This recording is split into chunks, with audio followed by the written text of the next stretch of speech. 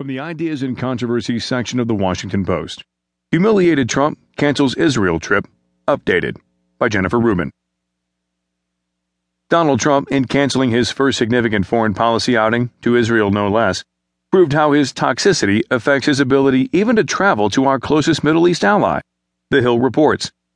GOP presidential frontrunner Donald Trump said Thursday that he is canceling his trip to Israel, one day after Prime Minister Benjamin Netanyahu slammed his